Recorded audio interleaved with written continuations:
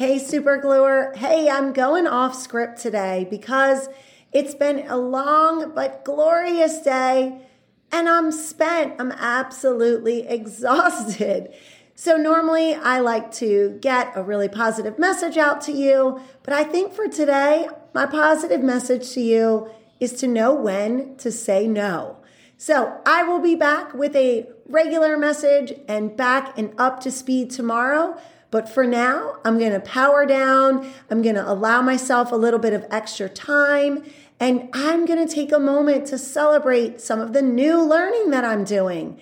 I think I shared with you that I have some exciting new adventures happening this week in particular. And today I was able to try some new things that I had never done before and present on new topics that I hadn't done, and it was really exciting and a lot of fun. But boy, did I have to rely on God every step of the way. So I was praying before, I was praying during, I prayed when I got to a sticky spot, I prayed after. So my message for you, super gluer, is to go into your day in prayer. Pray about everything and know when to say no. And hey, I'll be back tomorrow, so I hope you'll join me as we kick off another episode. Bye for now.